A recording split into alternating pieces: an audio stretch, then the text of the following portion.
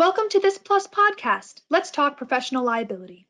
Before we get started, we would like to remind everyone that the information and opinions expressed by our speakers today are their own and do not necessarily represent the views of their employers or of Plus. The contents of these materials may not be relied upon as legal advice. Before we get started, let's meet each of our speakers. I'll turn it over to Robbie Thompson to get us started. Thank you very much, Katie, and welcome everybody to Let's Talk Professional Liability. This is our second episode, and we're excited about the continuation of this podcast. Last week, we had John Benedetto from Berkeley, and we had a great conversation. You can listen to that on the Plus app and hear all of the comments from John's. Great information from a leader in the D&O space. This week, we're lucky enough to have Manny Cho. Manny is the Executive Alliance Practice Leader for RPS. Manny is out of San Francisco, leads a large team in a number of different practice areas. So Manny, thank you very much for joining us. Great to have you here. Thanks, Robbie. I'm really happy to participate, and thanks for asking me. I didn't realize I was number 2. Pretty good. Yep, we just thought we'd really come out of the gates really fast with John Benedetto and Manny Cho. So we knew that we have a good strong lineup. I hope I don't have the reverse effect, but thank you for asking me.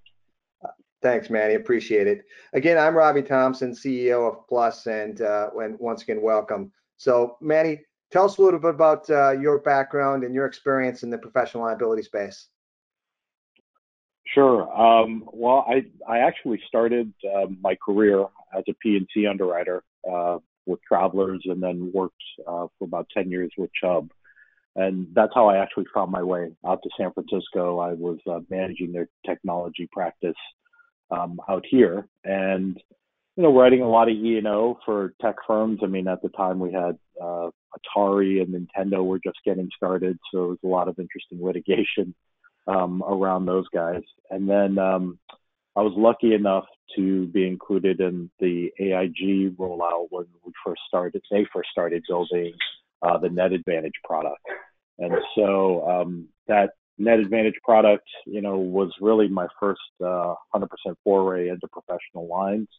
From there, I worked with a wonderful firm called Carpenter Moore out in San Francisco, where I really kind of honed my craft in terms of wholesale and looking at different types of risks. We saw a lot of different things while I was there. Really special time in the industry, and just really a special opportunity.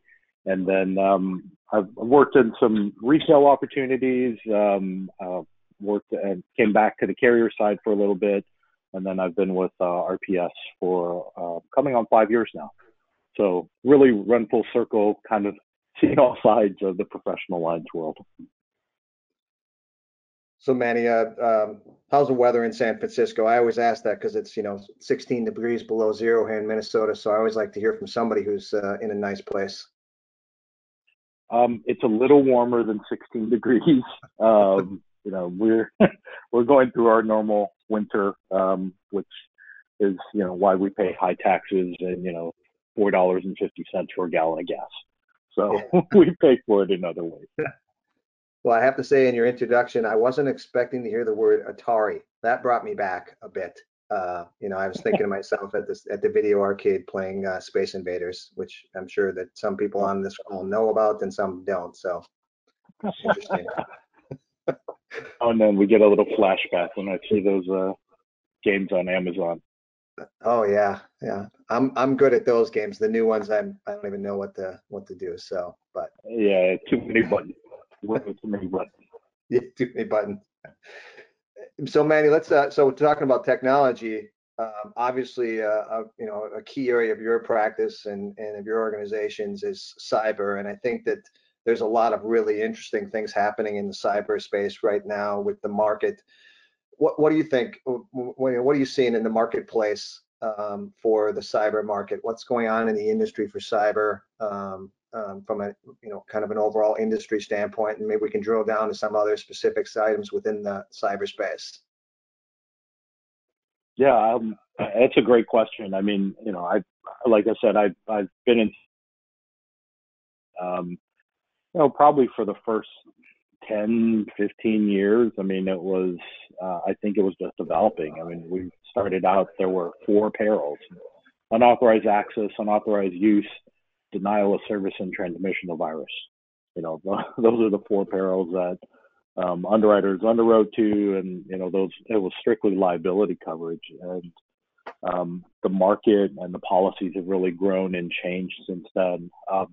One of my colleagues, Steve Robinson, actually developed this great graphic recently in one of his white papers, and it was it likened the different stages of the cyber market to like a growth of a child, and so the early stages are infancy, and we would categorize where we are today as sort of the petulant teenager stage. The losses are over the past few years have really risen. Ransomware claims and demands are higher, resulting BI is higher. Just a lot of more activity on the claim side than we ever expected or had ever seen. So, and we also have a lot of new entrants into the market over the past 4 or 5 years that have all kind of reduced prices and expanded terms. So it's probably if you kind of put a pin on the map and say, wow, this was probably the worst, the best times for insureds and the worst times for carriers. It's probably a couple years ago where you had losses rising, and then you had prices falling. So I think there's what we've seen so far this year is a pretty big correction in the market that's taken place. So what kind of corrections are you seeing from a hardening standpoint, and how long do you think that's going to last for? Well, the most immediate has definitely been an increase in rates. We're seeing, rate increases on the low side, 15%, and on the high side as much as 60%. Just depending on the industry, depending on the loss ratio. I mean, it's been pretty brutal. The other, big changes have been reductions in capacity. So definitely programs renew easily anymore. You're seeing a lot of people cut limits to 5 or down to 3. That's another big change. We're seeing some people even pull out of categories that they used to underwrite before. That's usually a big indicator where they plan to grow or not grow into the next calendar year. And then we're seeing a lot more underwriting. So, underwriters all have their ransomware applications that they need completed. I mean, sometimes they will accept others, but a lot of times they need their own because it correlates to their own rating modules. So, they have to have it in order to rate. So, insurers are not only being hit with, increased premiums, reduction in terms and conditions, but now they have to fill out multiple applications to get the quote, which, in the past might have been really easy to obtain. So definitely a lot of changes coming across. And the last one I'll probably add is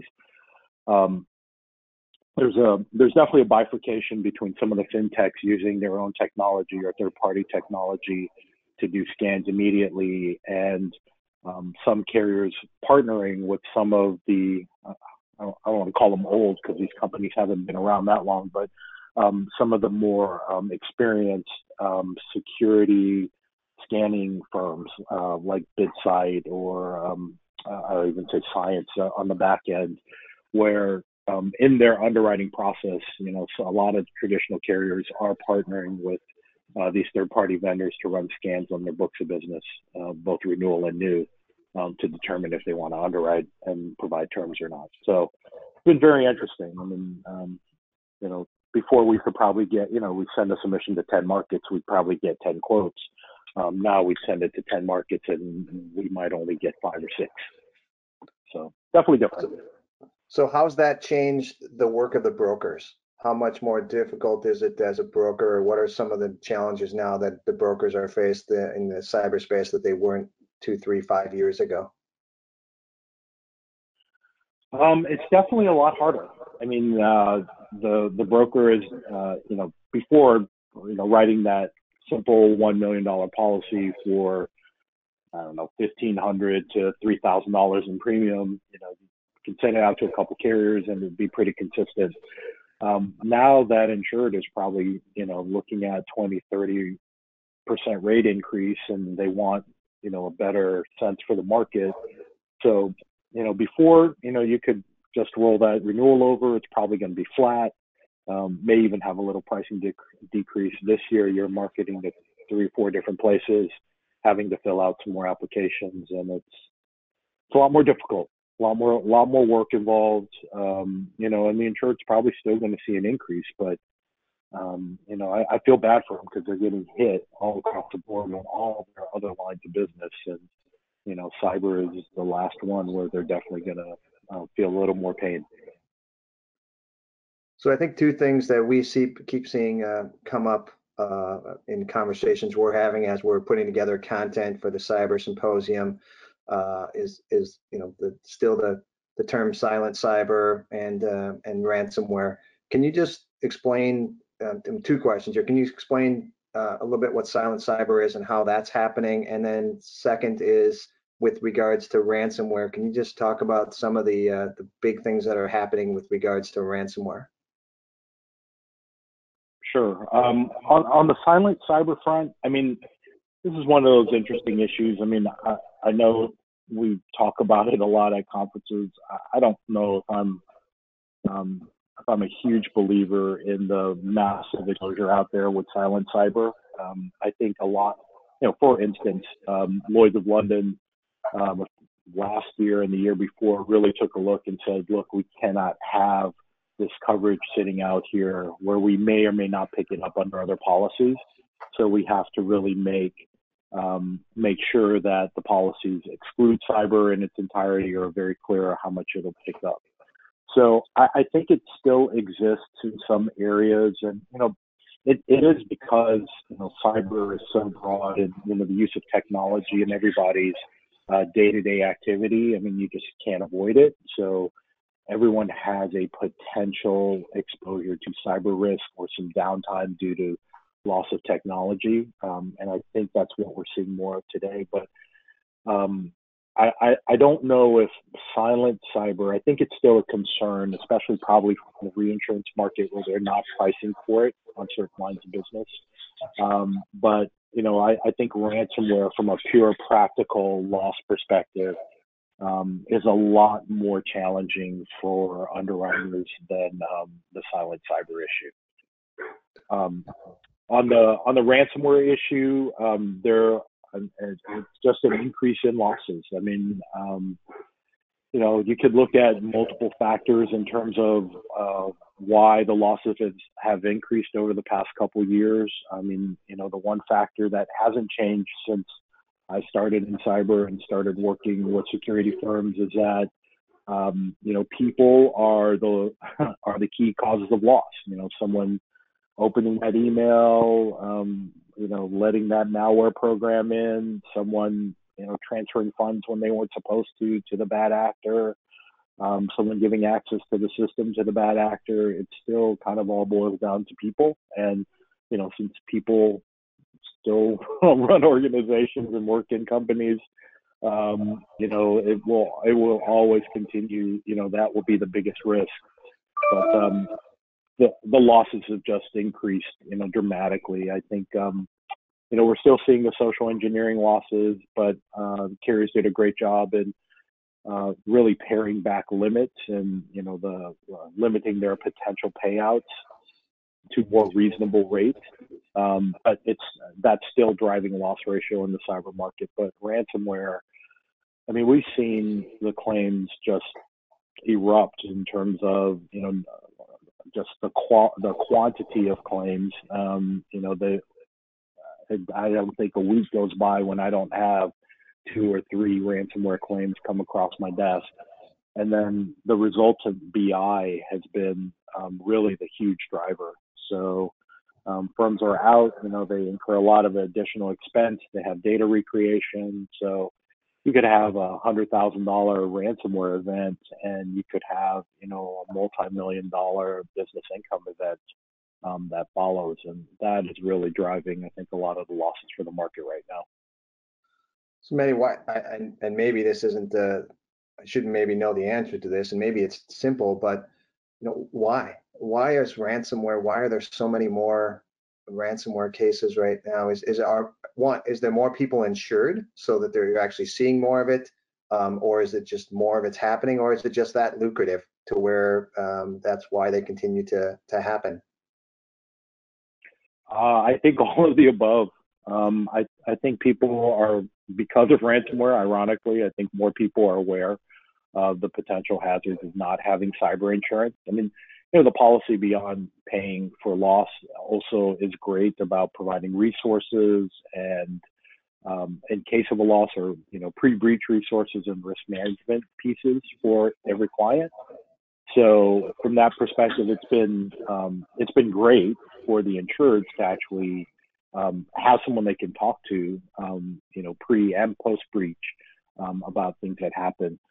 Ransomware as a whole, I mean, just the proliferation of malware and the ability to put something in the market, it's just exploded. I mean, on the dark web, I mean, they're selling software like you do at Amazon, or just download it and send it out. So anybody can be a hacker and send out malware. And with the way that people are online more now, and the way they use your phones or the way they use your systems, I mean, it's pretty easy for someone to just click on that malware and infect entire company systems.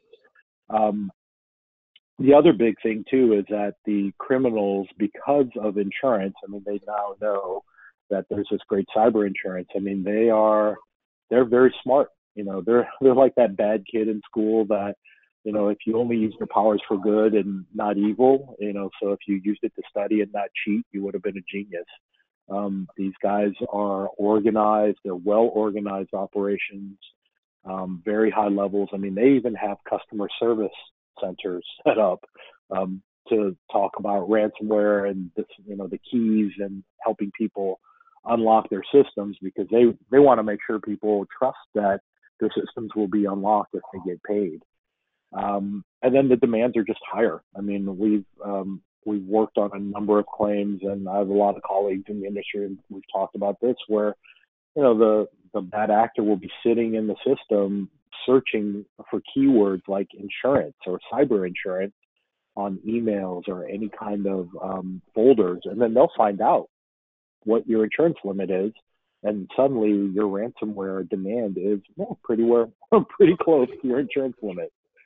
So it's a very well-run operation organizationally. I mean, there's a lot of bad actors out there figuring out ways to attack these firms and extort as much money as they can. And there's insurance to back them, which is what insurance is designed for. But to this scale, I don't think the industry was ready for everything that it's seen.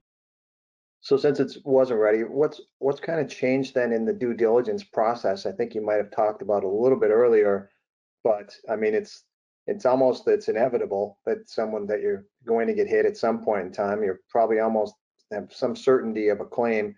So I mean, how do you do due diligence, and what's changed in that in the last few years for a company when you're actually when the underwriters are writing it? I think the insured or the carriers are trying to figure it out.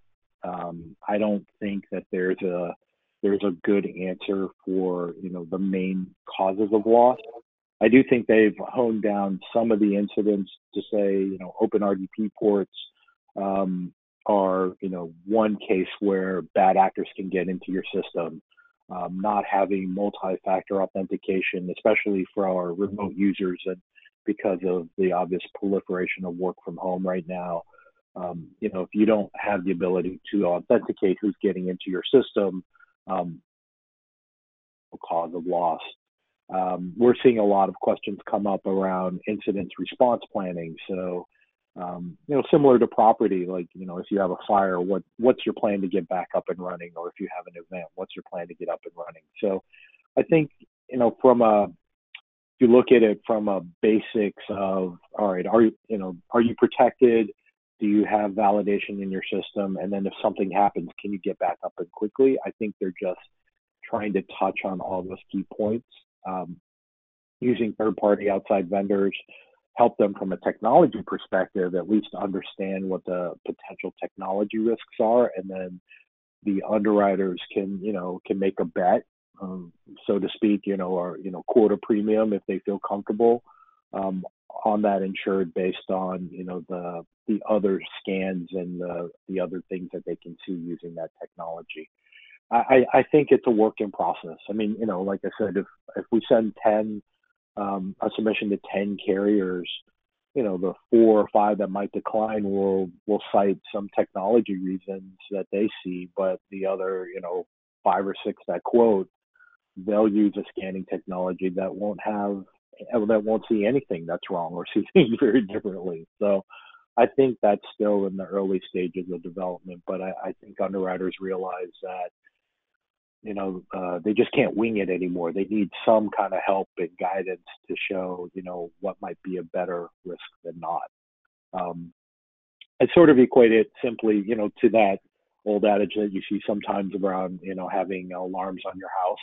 The burglars kind of roll around and then they'll look at the houses that don't have the ADT or, some other security sign out front, and they'll target the other guys. And hackers are very similar in terms of, not wanting to, go against the toughest, more secure areas. So I think that's what the underwriters are trying to determine, like who at least has some security and protocols up, versus the people that are just, not looking at security at all and looking at insurance as sort of their main protection line. Those are the insurers that they want to stay away from. Well, I know, Manny, I appreciate all that insight into ransomware. We certainly are going to be talking about that quite a bit at the upcoming cyber symposium, and I'm sure that there'll be a lot more on that. Certainly a fascinating area overall. So, Manny, just share with us a little bit. I asked a little bit about kind of how the brokers' experience has changed, but you've been leading people in this industry for a very long time, and just wondering, what's some insight you have into leading brokers and helping them be successful in their careers. What are some of the things that you do to help your brokers be successful? I think the biggest thing that I've always carried as a mantra with me, it was actually given to me by one of my early bosses at Chubb. His name was Claude Garrett, who unfortunately passed away way too early. He just said, this is a business of people. So you really just have to treat people as you would like to be treated. And it sounds very simple, but it's a great guiding principle. So even with things with my team, I'm very upfront and honest about things, good and bad. They should, everyone's an adult in the room, and we should be able to talk about things and discuss things. And for me, it helps me sleep better at night. There's no secrets. There's no, hidden agenda or hidden doors. What I tell to one person, I feel very confident about, the fact that if I have a conversation with someone else, it's the same message. I think that gives, just some comfort to people to know exactly where they always stand and what's going on. With our customers, I think, what I tell them, I had a experience as a retailer. I did the cold calls, I did the cold meetings, the prospecting, just trying to get opportunities. And so from that experience, I was really able to glean how important every submission is that comes through those doors to us is to that retailer. And, really for me says how I need to treat that business. That policy could be $1,500, in premium, but could be 100 hours of work for that individual to get the opportunity to quote, the E&O plus maybe the package auto, work comp, et cetera.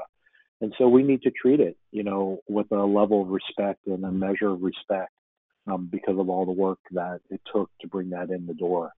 So those are the things I try and pass on to people. I mean, just be good to each other. I mean, it's not a mind-blowing rule, but it really just kind of works. I mean, there's a lot of great people in this industry, and we sort of gravitate to the people that work best with us. Yeah, that great parting words for us. Be good to each other. I think in today's society, in today's world, more often that we can think about that the better we are. I know we try to preach that in all we do in Plus and in all of our programs and all of our work with our volunteers and staff is, be good to each other, treat people with respect, and positive things certainly come out of that. So I appreciate that comment, Manny, very much. Well, I've got to give you guys kudos. And you guys have been tremendous in Plus Foundation and everything else. And all the work that you guys do for the industry and for professional lines. So thank you and your team for everything. It's always a pleasure to work with you guys. And I look forward to the Cyber Symposium, which is always fantastic.